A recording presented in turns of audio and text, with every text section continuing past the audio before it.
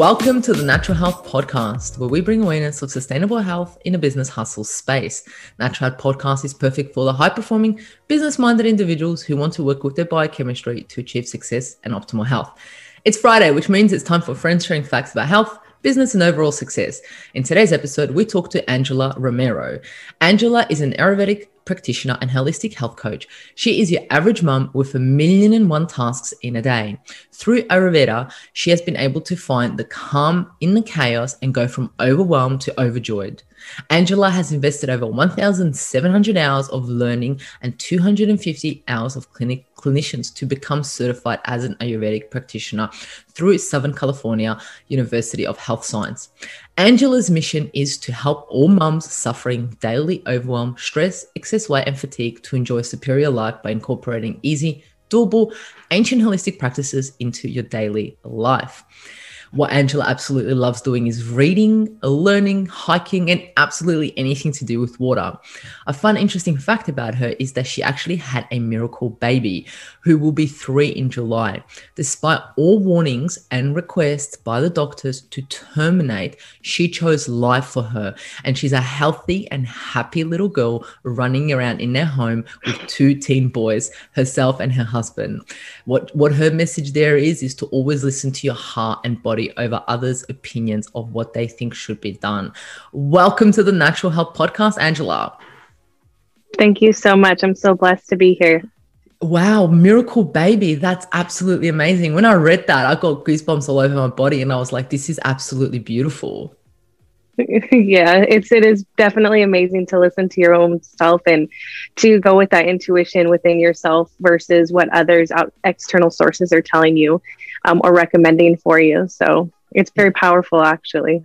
Yeah, it's absolutely beautiful. And she's turning 3 soon. Yes. Yeah, she'll be 3 in July. So, and she's definitely ruling this house, running the house for sure. She was made to rule you guys around, wasn't she? She's definitely chose us, and she's well beyond her years. She speaks so well, and yeah. It's so beautiful. We always get these people, these things that come into our life that teach us so many more lessons than any book could ever. Yeah, that is so true. It's so true. And patience too. It's very different because again, I have a 16-year-old and a 13-year-old, and to add in a new, do it all over again at a different stage of your life. It's definitely different. And I'm a different person than I was when I raised my boys as well. So patience is a lot different. Wow, there you go. Well done. That's absolutely amazing. Look, I wanted the audience, before we get into today's topic, which is absolutely exciting, I wanted the audience to get to know you a little bit more. And I wanted to find out what have been the key turning points in your journey to where you are today. Well, I had always wanted to help others. I'd always been drawn to the holistic health practices, and schooling just seemed far too out of reach for me and something that just wasn't practical. And I woke up one day and I remember thinking, what is happening? What am I? I'm not helping anybody. And not only am I not helping anybody, I'm overwhelmed. I'm stressed. I was overweight. I was dealing with anxiety, and it was just a lot was going on in my life. And so I was frustrated. And then I remember sitting there I was volunteer at a horse ranch right here in Chino Hills. I volunteered there for my time. I made very little money, and they required me to be there on a Saturday, and I had to be there one day, and my son was playing a football game. And I remember thinking, what am I doing? I'm missing my family to be here in a volunteer position. And I at that moment, I just had a virtual breakdown, and I spoke to God, and I said, a real intentive conversation. And I said, God, I'm here. What do you want from me? I'll follow any path you have chosen for me. I'll just keep my eye out for the signs. I'm not going to try to do what I want to do. I just will be a servant of whatever you have laid out for my path for me. And I swear from that moment on, it's been a roller coaster. That was in 2016, about 10 minutes after I had my conversation. The computer's always listening to you. And a thing popped up for Institute of Integrative Nutrition, and I clicked on it. I called, and I signed up without even speaking to my husband. And since then, it's just been a door open one after another.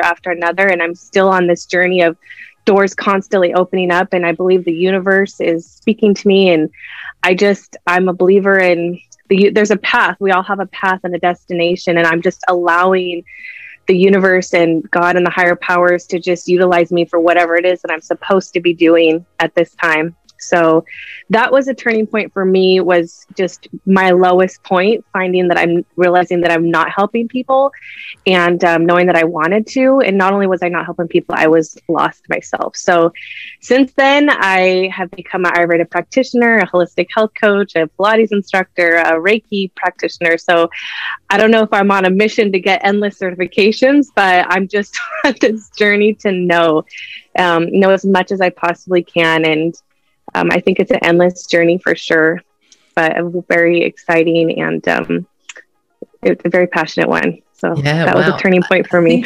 I think it takes a lot for an individual to do what you do and say, look, here I am. I'm happy to serve. Let me know how. That in itself is a huge achievement, because that takes a lot of unknown, the fear of the unknown. Like, I'm here, but I don't know what's going to happen next. and you went and you clicked on that banner, and then you ended up learning Ayurveda medicine. Like, how amazing is that? Yeah. And it's all perfect timing, like divine timing. I promise everything happens in exactly the right moment in time when it's supposed to happen. And when you stay open to it, it's true. Like, nothing overpowers you or overwhelms you, or you learn when to say no. And it's definitely beautiful. Yeah. Amazing. So you've never actually, there's people that they wake up when they're like 5 years old and they're like, I'm going to be a healthcare professional. So that didn't happen. That happened later on in your life when you surrendered in a way. Is that right? Correct. Yeah. When I was younger, I actually thought I would be, I kind of just wanted to be a mom, and I wanted to be a veterinarian, and then I wanted to be, all these things, but definitely it clicked later on in life for sure. And I think when I was younger in my 20s, I thought the thought of going to school for 7 years or 4 or 5 years was just like, oh, that's crazy. And now to me, the thought of going to school for 7 years or 10 years is not nothing. It's like, what's 10 years or what's 5 years? It's a blink of an eye, and it goes by like that. And then next thing you know, you're certified. Next thing you know, you're the go-to person, the most knowledgeable person, the professional in that whatever area it may be. So yeah, I love that. I love the attitude of I always say I'm a student for life. Always studying, always learning. You never stop when you're dealing with humans. I don't think you ever stop, because we're always evolving, we're always changing. There's always new things that we find out. So it's so exciting.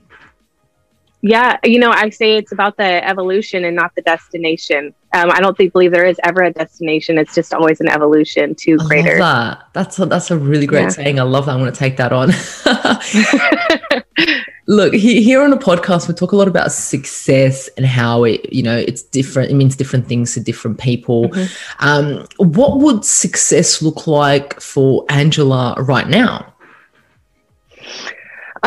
For me, success is it's more about others and empowering others to reignite the fire inside of them, to fulfill their passions, their desires, their dreams, their inner, whatever reignites that fire inside. I focus on moms, and a lot of times working moms, and oftentimes as women age or have children or jobs, they lose themselves within that, because we're such givers and nurturers that it always ends up being about other people and not about ourselves. And somehow we lose ourselves within that. So for me, that is what success looks like, is to ignite the fire in other women's lives, to find themselves in their passion and their greatness of what they are. And not only that, to ignite their fire, but have their spark someone else, and then another and another, and just create a ripple effect of all women empowering other women or men or kids or whomever, just humans in general, to just make a better life for those that are surrounding us. And we call it a ripple effect. So they call it the ripple effect. And I'm sure you've heard of it.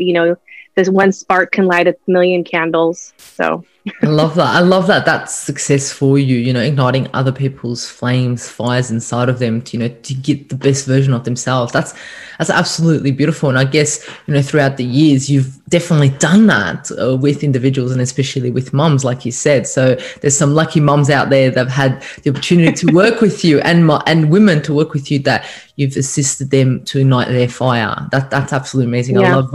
I love when people's success means, other people's success. I think that's absolutely beautiful.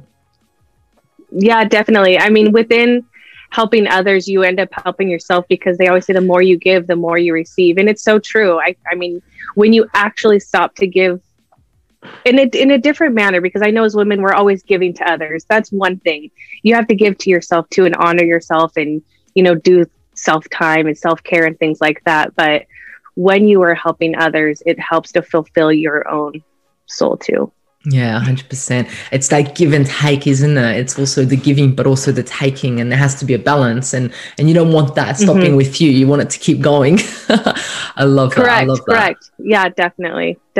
So let's talk about today's topic, which I'm so excited about, dealing with stress through ancient holistic practices for a superior life. Let's start off discussing stress, right? We've had many individuals come on this podcast and talk about stress, but we haven't had an individual come and talk about stress in an Ayurvedic medicine view. So I wanted to find out how stress seen in the Ayurvedic medicine view. Well, Ayurveda, first of all, do your followers know the meaning of the context behind Ayurveda? Let's go into it. So just really quickly, Ayurveda is about 5,000 to 6,000 years old, and that's just as far as the Vedas or the books have been documented. And Ayurveda is comprised of two words, Ayur, which means life, and Veda, which means knowledge or science. So it breaks down to the science or knowledge of life. And it's so beautiful and so deep. Just like humans, we're all very simple, but not one human is identical. We're all different. So it's very individualized to each person, which is amazing. So that's kind of just a general sum of Ayurveda. In Ayurveda, actually, they've used stress as a disturbance on the nervous system, which is mainly regulated by the Vata dosha. So there's three doshas. There's a Vata, a Pitta, and a Kapha. Vata is mostly like space and air. So the Vata person would be very distracted, or they'd suffer from anxiety or overwhelm. And the Pitta person is governed by fire and water, but mostly a fire person. So they can get very irritated and agitated and be slightly aggressive, short-tempered. And the Kapha person is governed mostly by earth. So they're very grounded, but they're also very meh, like they don't care as much.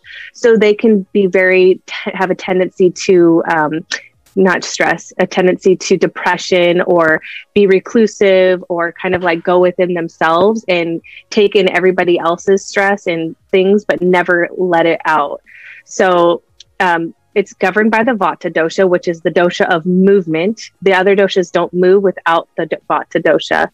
So, and further, Ayurveda realizes that stress is the root cause of several diseases. Stress is closely related to the three vital energies or doshas in our body, the Vata, Pitta, and Kapha. The amount of negative stress depends on the proper balance of these doshas. To maintain good health and positive amounts of stress, it's important to fine-tune these doshas to be perfect balance. Moreover, every person has one of these dominant doshas in them that defines their personality. So these doshas are key to understanding the triggers behind your stress and adopt the right stress management skills to fight them. So it's kind of just a little bit summed up. Yeah, wow. So I love how you gave us a little bit of a background of Ayurveda, because a lot of people don't really understand. I mean, most people think about Ayurveda, they think of Indian medicine, right? Mm-hmm. So did you say that there was books that they were written, and this was written, is this what the Ayurveda is? So Ayurveda it was actually created from the sages, and long before. So this is, again, the 5,000 years is only as far as the Vedas or the knowledge was documented. Okay, yes. Prior to that, it wasn't documented. It was gone from one person to the next, or one stage or one god to the next person, or Vaidya. So one Ayurvedic doctor to the next, just by knowledge, because they were so smart, they could recollect it. But as we evolved, we got dumbed down, and they were no longer to remember as much as they once could. And so that's when they had to finally start writing things down. So that's where that came from. Yeah, wow. So it's really old traditional medicine that's been passed on through the years for us now to be able to incorporate it into our life and see how it can assist us. And I love that you've taken that on. And then there's the 3 doshas, and I love that, and they affect stress differently. With the 3 doshas, I wanted to ask a question before we go further. You said that there's a dominant one. Usually. Mm-hmm. So does that mean, for example, if someone's Vata, they're only Vata, or they can be a little bit of this and a little bit of that, or they could be all 3, or like one day they can be this, one year they can be that. Can things change? Is it flowing? Is it evolving? Okay, so definitely at the very moment a human becomes a zygote, so the moment they've been created in the mother's womb, a zygote, when the energy between the father and the mother, whether it's Pitta or Kapha or Vata, whatever that energy is, creates your Prakriti. That's your constitution. Your constitution is whether you're more Pitta or Vata or Kapha. So that's what you are for your entire life. Now, when you're born with your Prakriti. As we age and as life happens and as we get influenced by other people, or they try to govern us and say, do this, don't do that, and they train us to the way, the expectations of what the world is now, we start to change and we develop what's called a vrikriti, and that's an imbalanced state. So if my natural state is a Vata, and I become imbalanced with Pitta, then I can start to feel like acid reflux or heartburn or get really pissed off at somebody. So every single person has all 3 doshas within us, but one is more dominant than the other. And as you age to become an imbalanced state, an opposite one that wouldn't be your natural one becomes an imbalance. Like many women become kapha imbalanced, like through thyroid issues or overweight or hormonal issues, things like that. So that's one of the, or men are more prone to pitta issues where they get the heartburn or the IBS or the acid reflux. And they're always like, wow, that's such a good explanation. I love that explanation, because there is a lot of confusion out there in regards to, the doshas, like you mentioned. But I love that you explained it to being back in the womb. Like that's the predestined one for you. And then if things go out of balance, you can kind of see it similar to genes. That's your genes, and then lifestyle affects it. And that's where the lifestyle affects the pittas, the doshas also, which is that's so interesting. And then you've even gone further and matched the doshas to other health issues, which is so interesting. Yeah, it's all very simple and complex at the same time. Yeah. Well, looking at it, with the issues that you said, the health issues, I wanted to know, is there a certain dosha that is more prone to stress, or the effects of stress that impact them a lot more?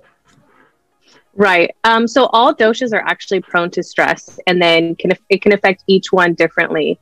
There's one dosha in particular that causes havoc and the most stress on the body, and that is definitely the Vata dosha. So Vata dosha is known as the king of all doshas and the king of movement. So it moves everything. Without it, the other doshas, Pitta and Kapha, they just don't move. They stay stagnant. So Vata has natural qualities such as being cold, light, subtle, and erratic, and is easily disturbed by too much sensory stimulation, too much food, too much time pressure, and too much to do and no structure. So essentially just doing anything at will. They need to have like more structure and kind of a set routine. Yeah, so that's kind of what happens there. It's so interesting that, you said that it's easily disturbed by sensory stimulation and things like that. And we all know that when someone is overly stressed out, anything just irritates them. When there's a little bit more noise, when there's a little bit more of that, they just get kind of irritated. So you said that all doshas are affected by stress, but it affects them differently. And then the Vata dosha, it affects it, I guess, more in more depth. Is that right? Yeah, well, because the Vata is the king of movement. So if your food, for example, if you intaking your food and it goes down and the Vata isn't working properly, or your digestion isn't working properly, things can come back up vata isn't going in the proper direction, which should be downward direction. So the vata is disturbing it to bring it back up because pitta is stagnant in the stomach and it's causing an eruption. So, or the kapha, for example, it's getting a backup in your intestines, or even in your liver, which is causing the vata. So without vata, it definitely goes up. But each dosha does get affected differently and has different qualities. So like, I don't know if you wanted me to go into it, but like stress in a vata person, it comes out in anxiety. They can experience heart palpitations and overwhelm. A vata dominant person undergoes stress and feels to blame. Like I shouldn't have done this, or why did I do that? So that's a vata person. Stress in a pitta dominant person comes out as irritation. They get frustrated and agitated and angered. They might find themselves yelling or saying things that they normally wouldn't at somebody. And then a kapha person, under stress, they normally regress and become reclusive, like I said before. So they'll most likely go into a funk or depression. And the kapha dominant person is likely to express their feelings. They don't express their feelings under stress. And so they just be quiet and take in whatever tongue lashing is coming at them. And they often just may feel emotionless or unmotivated to do anything at all. So that's kind of what the three of them are. Yeah, I love your explanation of how stress would impact those three different doshas. And I can imagine the audience being like, ooh, that one's me, or that one's me, you know, they can definitely relate to one more than the other, I guess. But I guess the question I would have is, would they have to go see a practitioner like yourself to determine their dominant vata or their imbalanced vata? How would someone actually figure that out? Well, we, as practitioners, there's a couple of things that people can do out there right now. You can take a dosha quiz. I have it on my website, or you can just Google a dosha quiz. You can go to Banyan. There's lots of locations where you can get a dosha quiz from to tell you what your most dominant is. And then based off of how you feel, you can kind of like see.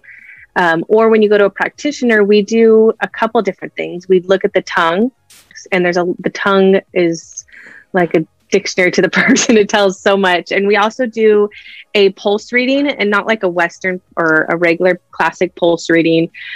This one we'd use the 3 fingers, and this is a vata finger, a pitta, and a kapha finger. And when I place it on the pulse of the patient, whatever is more dominant, the pulse under which finger, that can tell me. And also the deeper we press. So if I place my 3 fingers on a person's pulse near the wrist, and I press really deep to where I don't feel the pulse any longer, and I slowly release, the one that hits me first would tell me the person's prakriti, or their constitution. And that also tells me how deep the imbalanced dosha is. I know it's kind of deep right now, but it can tell me exactly almost where the imbalance is happening within the person based off of the thickness or the thinness of the pulse and where it's located. It's so incredible. I love that. I have had an individual do that before, not an Ayurvedic individual, but another healthcare professional. And it's interesting, they do the same thing with the 3 fingers, and they check and they're like, oh, yep, this one's slipping, that one's down. I'm like, what does that all mean? Like, so it's interesting that you were explaining it, and I love that. And it's definitely an ancient art form. You don't have to attach a machine. You don't have to do this blood test. You don't have to do that. You look at the individual, you look at their face, you'll be able to see, okay, mainly, this is from my understanding, most doshas have these characteristics, or that characteristics, or their tongue's like this, or, you know, their pulse is like this. So I love that you can go to a practitioner like that, and without having to do any tests like that, they just look at you, do the pulse, and they're like, yep, this is what's up. Yeah, definitely. And we also can tell what's dosha is out of balance based off of what specifically is they're telling us is happening to them. Like I had a client recently, and she's experiencing a lot of constipation. So constipation would tell me that her vata is extremely out of balance because she's very dried out. So she needs to nourish more with a kapha foods, or more nurturing warm foods. So maybe less chips, less popcorn, things like that. So it's based off of what they tell me also, in addition to the pulse and things. That's how a practitioner could tell. Yeah, that's amazing. And I'm going to definitely put a link under these show notes to your website too, for people if they want to check their own doshas, which I think people might find interesting after listening Awesome. after listening to this podcast too. They'll be like, I wonder how I deal with stress if that's how my dosha is.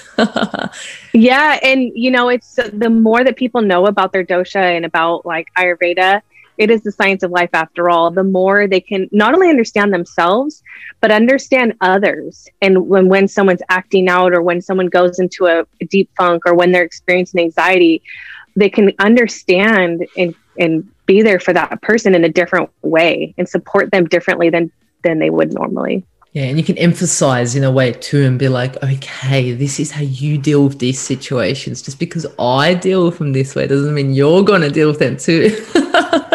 Right. And imagine what this could do for kids if kids only knew about this. I don't specialize in kids, but man, maybe I should. Yeah, no, 100%. I mean, going back to, like teenage years or something like that, if I knew half the stuff that I know now, how I react to things, or what my base reaction is, or what I need for self-love and something, things like, not that I regret anything, but, like, wow, things would be so different, wouldn't they? It's crazy. So passing that information to teenagers or like people in their mid-20s, absolutely miraculous. Yeah. Oh, 1,000%. Definitely. I agree. Especially when individuals have their first breakup or something like that. That's when it's like the end of the world, isn't it? Don't we know it? Oh, and see, and that goes back to the person too. So a Vata person, she'd be like, oh, what did I do? I can't believe I did this. And she'd put it all on herself. And the Pitta person would be like, screw that person. They didn't deserve me. They're just very mad. And then the Kapha person would just be like, meh. And they would just cry and just eat the ice cream. There you go. That's so interesting. I love it. I absolutely love it. Got a little bit of an example how you would react to a breakup. Yeah.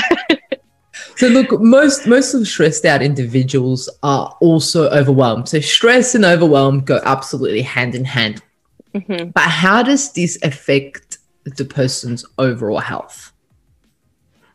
So overwhelmed individuals are actually constantly under stress, always on the go. One may feel an influx of anxiety, then rage, and then head into a deep depression. So it's kind of all three. They get a whirlwind of all the doshas as if stuck in a tornado and really no clear way to escape it. When under constant stress or feeling of overwhelm, it's also putting a lot of stress on our internal organs and hampering our immune system. So that opens up the gates to all kinds of diseases, and not just diseases, it's also accelerating age.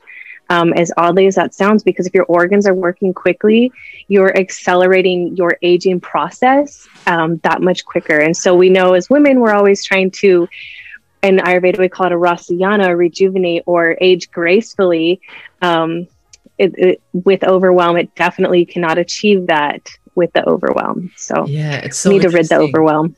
Yeah, it's like anti-aging. What's the best anti-aging things? Do not be overwhelmed. Do not be stressed out. Yes. Yeah. Just zen it out. Yeah. Just go in the mountain somewhere, zen it out. Exclude yourself. Yeah. But we know we can't do that. So yeah. Exactly. We can't. It's interesting that you said that when people are overwhelmed, yes, they are stressed too. Okay. But that it actually increases all of our organs. That's a very interesting aspect right there. So, like you said, when we're stressed out, our heart rate goes up, which activates that more. All our brains functioning more activates that more. And that would mean more aging or faster aging, not so gracefully. Mm-hmm. Yes, it's definitely true. And so that's what I mostly specialize in, is ridding the daily overwhelm for women or overwhelmed moms, just to find a balance and find that calm in the chaos, and just kind of find themselves and their sense of peace. Which a lot of people who are overwhelmed don't even know what that means. They'll be like, "What? You're just talking gibberish to me. I don't even know what that peace means. I don't even remember the last time I had peace." And you can link this too with people, even moms who have a business, or people who have a business and are just running it, and they're just in their head and just working. They're overwhelmed like crazy, and then of course their doshas are going to be out of balance. Yeah. And you're correct. A lot of women don't know that they're overwhelmed or stressed or dealing with anxiety, or it's weird because you just kind of go. We just go. We go and we do. We go and we do every day. And most women are so focused on their looks and their weight externally that they don't really stop to look internal and see how they actually feel or what's happening on the inside. They're just going. Yeah, it's interesting. What I've just got an image is of, an individual looking at themselves in the mirror every morning. Physically, you look at yourself, you're like, okay, cool. But do we every morning look at ourselves internally? Do we have a mirror internally? Like, hey, how are we going today? How are we feeling today? How's the inside going? That's such a great point. Imagine that. You've got the physical mirror, but then you also need the spiritual, the inside mirror. Yes, exactly. If only we could actually have that and to see what's really happening inside. But I think that's when meditation comes into play a lot, when you really go in tune with what's happening in your body and really starting to pay attention to what is going on with your body. I mean, I'll tell you honestly, truthfully, when I started the Ayurveda journey, other than dealing very overwhelmed life myself and, the external things, I didn't realize it, how much I actually had going on. And now I'm like, every little thing, I'm like, oh, I can't be doing that. Or, every little thing I notice how it affects me. Whereas before I'd be like, I don't feel good after food. And I just kind of go about my day. And now it's like, oh, what did I have? Okay, I'm not going to have that next time. You just slightly start to pay attention to things a little bit more. Yeah, it's so interesting because when you're so overwhelmed, when you've got so many things on, you don't even think you have time for yourself to think, oh, what did I do? How did I think? What did I eat? It's kind of like, oh, I don't deserve that time. Something or someone else deserves that time, isn't it? It's always running around in our heads like that. Yeah, running around the chicken with the head cut off. That's how I felt. Yeah, always going and running. Yeah, and there's so many people that can relate to that. They can relate to that, and they can be like, "You want me to look at inside of myself? You want me to meditate? I don't even have time to breathe." And those are the words that come out of so many people. So you may, Haley, you want me to do this? You want me to do that? I don't even have time to even wake up. I don't even have energy to sip on my coffee, which I know is going to wake me up. That is so true, because women, they're like, how am I supposed to find time to fit this in? Because in Ayurveda, we have a dinacharya, which is a daily routine. And they're like, And so I implement one thing at a time, just follow, just drink warm water, little practices. So I do a little bit and then they accomplish in the next thing. So it's one at a time. Not to overwhelm them even further, to actually bring balance and not to, bring them out of balance. Yeah, I love that. There's a balance in that. There's a balance in there, isn't there? So what does it mean to support you, Agni? I hope I pronounced that right. Agni. Yeah. And how does it help an individual who's stressed out? Okay, well, so Agni in Sanskrit, it actually translates to fire. So Agni is the fire. And in our bodies, the fire is in our gut. So it's our digestive fire. Without a well-lit, kindled fire, so picture a fire at a campsite. If you're cooking a fire and you wanted to put a bowl or cook some rice or noodles or whatever you're cooking, and then you go and take an ice cold water and you put it on the fire, you're not going to be cooking that food any longer. It's just going to be kind of sitting there slowly cooking, I guess, perhaps. So you want to keep that fire nice and hot so you're cooking that food optimally. That's the exact same as it is inside of our bodies. So if our Agni or our fire inside of our digestive system is constantly putting out because we're intaking ice cold water because that's what we're accustomed to, then we're constantly putting our fire out, and our body has to rekindle the fire to then try to cook the food. And most of us women, when we're trying to lose weight or live a healthier lifestyle, we gravitate to salads or raw foods or cold foods. And your body has to then rekindle the fire. Then it has to cook the food to then try to digest the food, to assimilate the food, to eliminate the food. So we want to cut all of those out. It's a lot, right? I could see it in your face. So we want to cut that out as far as the keeping our Agni nice and warm and kindled. So when we intake food, idealistically something that's already softly cooked and warming foods, or greens, good, healthy, nurturing greens, carbs. And so when it hits our digestive system, it can assimilate it properly and put the nutrients where they need to go, and then also properly eliminate it. So you have a good elimination process. With a not good kindled agni or fire, not only are you not properly digesting, assimilating, and eliminating, you're actually creating what's caused is ama. And ama in Sanskrit is undigested food or toxins. And toxins are going to find themselves in a weak spot in your body and kind of attack it. They'll accumulate there, and next thing you know, you'll attack it and you'll get rheumatoid arthritis or gout, or you'll experience again the Hashimoto's or celiac disease. And I mean, I'm sure anybody listening to this knows it's increasing with them amongst their friends or family, all these diseases that we're seeing coming up on a rise, not just in cancer, but there's many of them. So it can definitely cause havoc with improper agni. So in Ayurveda, we focus a lot on the agni, hence you'll see people do things like pickled ginger, which is nothing other than ginger with lime and rock salt prior to a meal. Like in sushi, if you go to sushi, they give you the ginger first. That's specifically to get it's kindling your fire. It's saying, hey guys, let's prep you. There's going to be food coming in. And it's like, oh, all right, let's do this. You know, it gets nice and hot for when the food comes in. So it's ready. And then we just sip a little bit of water to keep it going. So I love that explanation of the fire that you said, and especially cooking it over the fire, the cooking the rice and all that. I love that, because we don't really give much attention to our digestion, our what has to happen. We just think, oh, we're just putting this stuff in and it should do the job. I got nothing else to do with it. No. You have so much to do with it at the start of you putting the food in your mouth.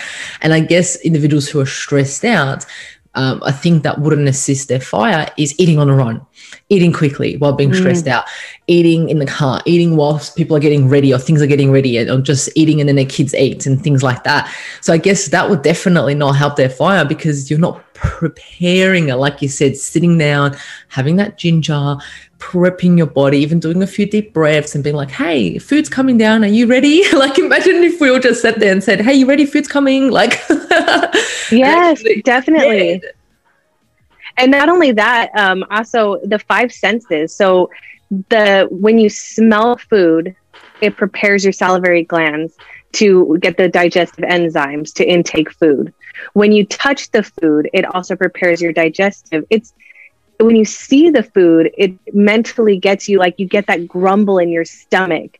So it all has a part to do with it. It's, and that's why a lot of times you'll see people eating with their hands versus with a fork and a knife, because there's a reason behind it. It just gives that little extra connection. And then in addition, you're right, not watching TV or not reading or doing other things, looking at the food and saying thanks to the food and intaking it yourself. And even further, when you cook food yourself, or when a family member or somebody cooks the food, the love that goes into the food, you're intaking that love and compassion, versus when you go out to eat and somebody who knows they could be really pitta and grumpy and mad, and they killed this grumpy cow and, however he had an awful death. And then you're intaking it thinking no big deal.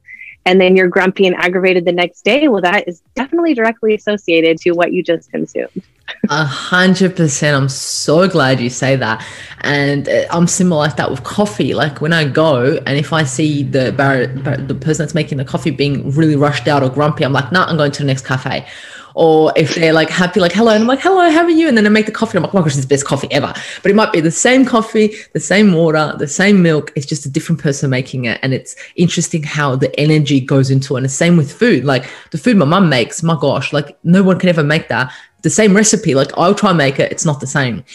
And eating with their hands. I love that you mentioned that. And there's so many traditions and so many cultures that eat with their hands. And I try as much as I can to eat with my hands. And it makes things yummier. Like it's so much more exciting and yummier. And, you can understand why kids do it too. Yeah. Yeah. Well, and if you look like in a Mexican culture, they have the tortilla, or there's something that they use as a tool to grab even like the soupier foods. So that way they can get more. They're not just like sticking their hands in the soup. It's like absorbing it through something. So it's definitely, it's all so deep and beautiful. Yeah, it's all interlinked. I love that. So talking about someone who's stressed out, right? What is an ayurvedic diet and how does it assist someone who's stressed out? So I guess someone who's not so stressed out, someone who's stressed out, you kind of would give them a different diet based on their fire in their stomach. Yes, definitely. Exactly. 1,000%. But diets can differ from one person to the next. In Ayurveda, we treat the whole person, not just the imbalance of a dosha. So we take into account the person's past history, their family history, their current diet and lifestyle practices, whatever medication they're on, and even a couple other factors. There are a few good rules of thumb would be to drink warm water instead of ice cold water throughout the day. Start your day with a water or warm water before you add coffee or tea or anything like that. And the first thing in the AM before anything hits your system, drink the water. And then you could always add in ginger with that water too, again, to get the digestive, just to let your body know, hey, we're going to start our day now. Minimize cold, raw, dry foods. Always try to think about slightly cooking your foods. And then I think we went over a couple of them right now too, where, trying to cook at home as much as possible, sitting down, thinking about the food, thinking about chewing it and swallowing it. So these are things in general that a person can take with them, but definitely every single individual diet is custom to the person individually. Someone is probably telling themselves right now, how am I going to customize my diet when I have a whole family to cook for? I can't customize 6 different meals, right? Yes. The way in Ayurveda we do that is through the spices. So someone who is experiencing a lot of heartburn or acid reflux or a pitta imbalanced person, you would put more cooling like coriander or fennel into their diet, or cook with give them a little bit of coconut oil, whereas the person who's a vata would have more sesame oil or warming oil. They'd have more ghee in their body, digestive system, and they would have more nurturing herbs. So it just comes down to the spices. And so in my home, again, I've got 3 kids and a husband, and my husband's Mexican, and everybody has their little spice jars, and we just use spices that way. I love that. I love that everyone's got their own little different spice jars. That's amazing. And then if they get mixed up, there goes the doshas mixed up. Well, it's still it doesn't mean that dramatic, but yeah, they're like, oh my gosh, I had the vata. I'm out of I accidentally had the pitta. That would be funny. That is hilarious. I love that. That's definitely, because you're right. Most individuals don't just cook for themselves. They cook for, family or friends or anything along those lines. And spices is definitely an amazing way to customize the same meal. Yeah, definitely. So you can just customize it to just through the spices for sure. But there's a lot of good rules of thumb, like ginger is good in general, lime is good, so warm water is good. Taka, we do a lot of Nice. I just grew my own ginger, and it's harvest season, turmeric and ginger. So it's harvest season for them soon. So I'm excited to make myself a ginger tea and that ginger before the food. I think it's absolutely amazing and definitely helps with digestion. Yeah, and as far as the ginger goes, you can peel it and then slice it into little slices and keep it in a little mini mason jar. Squeeze it with enough lime to cover it, and then put some rock salt on it. And that way you always have it ready. You don't have to prepare it every time before a meal. True. If you were the type to prepare before a meal, you would prepare the ginger before you start cooking and then set it aside. So right before you eat your food, you would consume the ginger. So it's had a little bit of time to be pickled within the lime. Yeah. Wow. That's absolutely interesting. I love that. I love these little traditional health hacks. Absolutely amazing. I know we've spoken about a few. I know you've given us so many little health hacks already, but I wanted to know, are there any other ancient holistic practices the audience can incorporate into their life to achieve a optimal superior life? Definitely. There's so much, but same as the above, but in addition to have your largest meal when the sun is highest in the sky. So that would be between 10 a.m. and 2 p.m. If you're a meat eater, that's when I'd recommend eating your meat. Enjoy a lighter dinner no later than 7 p.m. or at least 3 hours prior to hitting the sack at night. Practice self-love techniques such as a daily abhyanga, which is a self-anointed body massage. You can simply use sesame oil or coconut oil. And then to do that, you would rub over the joints in circular motion and long over the shafts of the joints. And then you can also do pranayama, which is breathing practices. And a good one for that would be like a nadi shodhana, where it hits both sides of the brain, the temporal lobes. And so it kind of helps to balance your body out. And then the last one would be carry an essential of your favorite flower, scent, or rose. Of scent, which like could be a rose or jasmine or lavender or chamomile, just to relax or stimulate your mind. If you want to stimulate it, you could use something like mint or eucalyptus. And then you could also switching it up by incorporating herbal teas into your day instead of drinking just water throughout the whole day.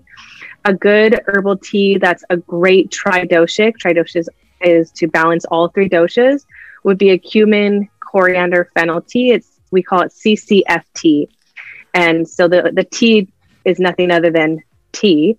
And so it's cumin, coriander, and fennel. Most people probably have it in their kitchen already. It's probably been there for a while. So you can use that. You would just mix all three in equal portions and then use a teaspoon of that, anywhere between 8 ounces to 20 ounces of water, and sip it throughout the day. You can steep it if you want to boil it, you would simmer it for 3 minutes.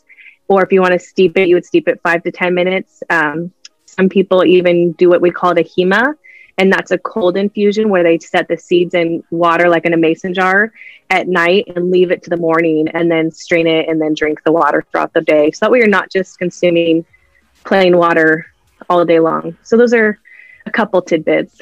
That's absolutely amazing. There's so many. I love the thought about eating when the sun is the highest. That's absolutely amazing. And I think that goes back to a lot of cultures, like, the Italians, you go back to them, the Indians, they have their biggest meals at lunchtime. And it's like, wow, it goes back to such an ancient history as to why that should be done then. And then you gave us some breathing techniques, you gave us a tea recipe. My gosh, this episode is filled with little tricks and tips to balance your doshas and not get so overwhelmed and so stressed out. I absolutely love it. Thank you so much for providing us so much knowledge.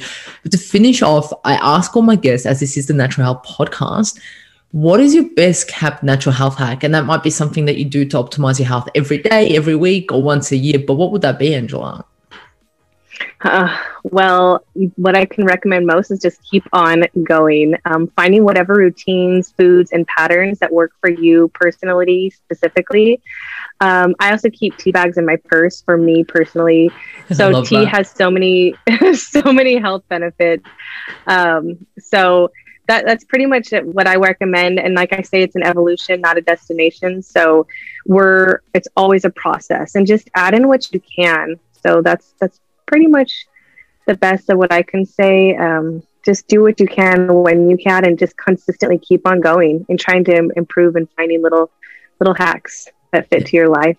Yeah, I love that. And there's so many little health hacks that you can take away from this episode, and I hope that you do. And I'm going to put all of your information in the show notes below. But if someone wants to work with you or get in touch with you, what is the best way, and what have you got for the audience to offer? Well, I actually have a free ebook that they can download, and it's Stress Relief for a Superior Life. And I also have Anxiety Relief for a Superior Life download. So they can download both of those for free through my website, or they can email me directly at angelaayurveda@gmail.com.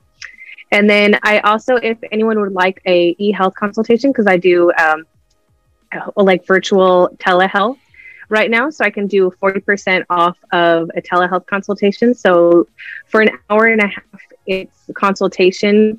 It's normally $222. At 40%, I believe it's like $130. I'm not the best. I didn't write it down. But so that includes an hour and a half of a consultation. And from that, the takeaway, they'll get a customized protocol, which includes their diet and lifestyle, when to eat, what to eat, even includes recipes. It even goes into details like the best time, optimal time to go to bed, optimal time for them to get up, and a daily routine of what they would look like. But more importantly than that, it gives them key focal points to do, like easy, doable daily action tasks, to not be overwhelmed by the whole protocol, to just implement one at a time and slowly, consistently doing them. Because a protocol can be overwhelming. It includes yoga for the person. It includes essential oils that are beneficial for them, vitamins that are beneficial for them, and nutrients and smells and just a lot. So somebody can get, by looking at it, like, oh my gosh, this is a lot. But I definitely recommend, and I coach my clients through to take it slow and just keep it there. Like, just put it aside and look at it when you have time. Look at it when you feel, when it's called to you to add in something, to not look at it and say, okay, I've got to do this all right now. It doesn't have to be all right now or nothing. It's an evolution. Just slowly go. Just take it as you can, you know? I love that. So that's what I've got. Yeah. Takeaway. It's an evolution, and then you're able to offer that absolutely amazing service to them. And what a blessing that we're able to get 40% off. That is absolutely huge, huge, huge. So thank you so much. And I'll definitely put that in the show notes. And I hope that the audience do take you up on that, and they're able to, change their life from being overwhelmed and stressed into having that superior life and living the life that they deserve and want to actually live. So I absolutely love that, Angela. Definitely. Thank you so much for joining us on the Natural Health Podcast. I really, really appreciate it. Thank you so much as well. I wanted to throw it in. I forgot there's a code. It's called Natural Health. So that way I know it's just where so that way they can honor the 40%. So they'll use the Natural Health at checkout. But I also offer free 15-minute telehealth consultations. So if someone's interested and they're like, oh, I really would like to see what she says, but they'll, maybe, who knows? I do offer free 15 minutes just to give them a little insight and see if maybe it's something for them, or they're not sure if it's for them. But I'm very blessed. Thank you, and honored to have been on this podcast, and it's awesome. So I love it. I look forward to actually doing this again. Awesome. Thank you so much. And I'll definitely put that code in there, Natural Health, in the show notes, so they'll be able to use it up, and hopefully they jump on that 15-minute phone call with you.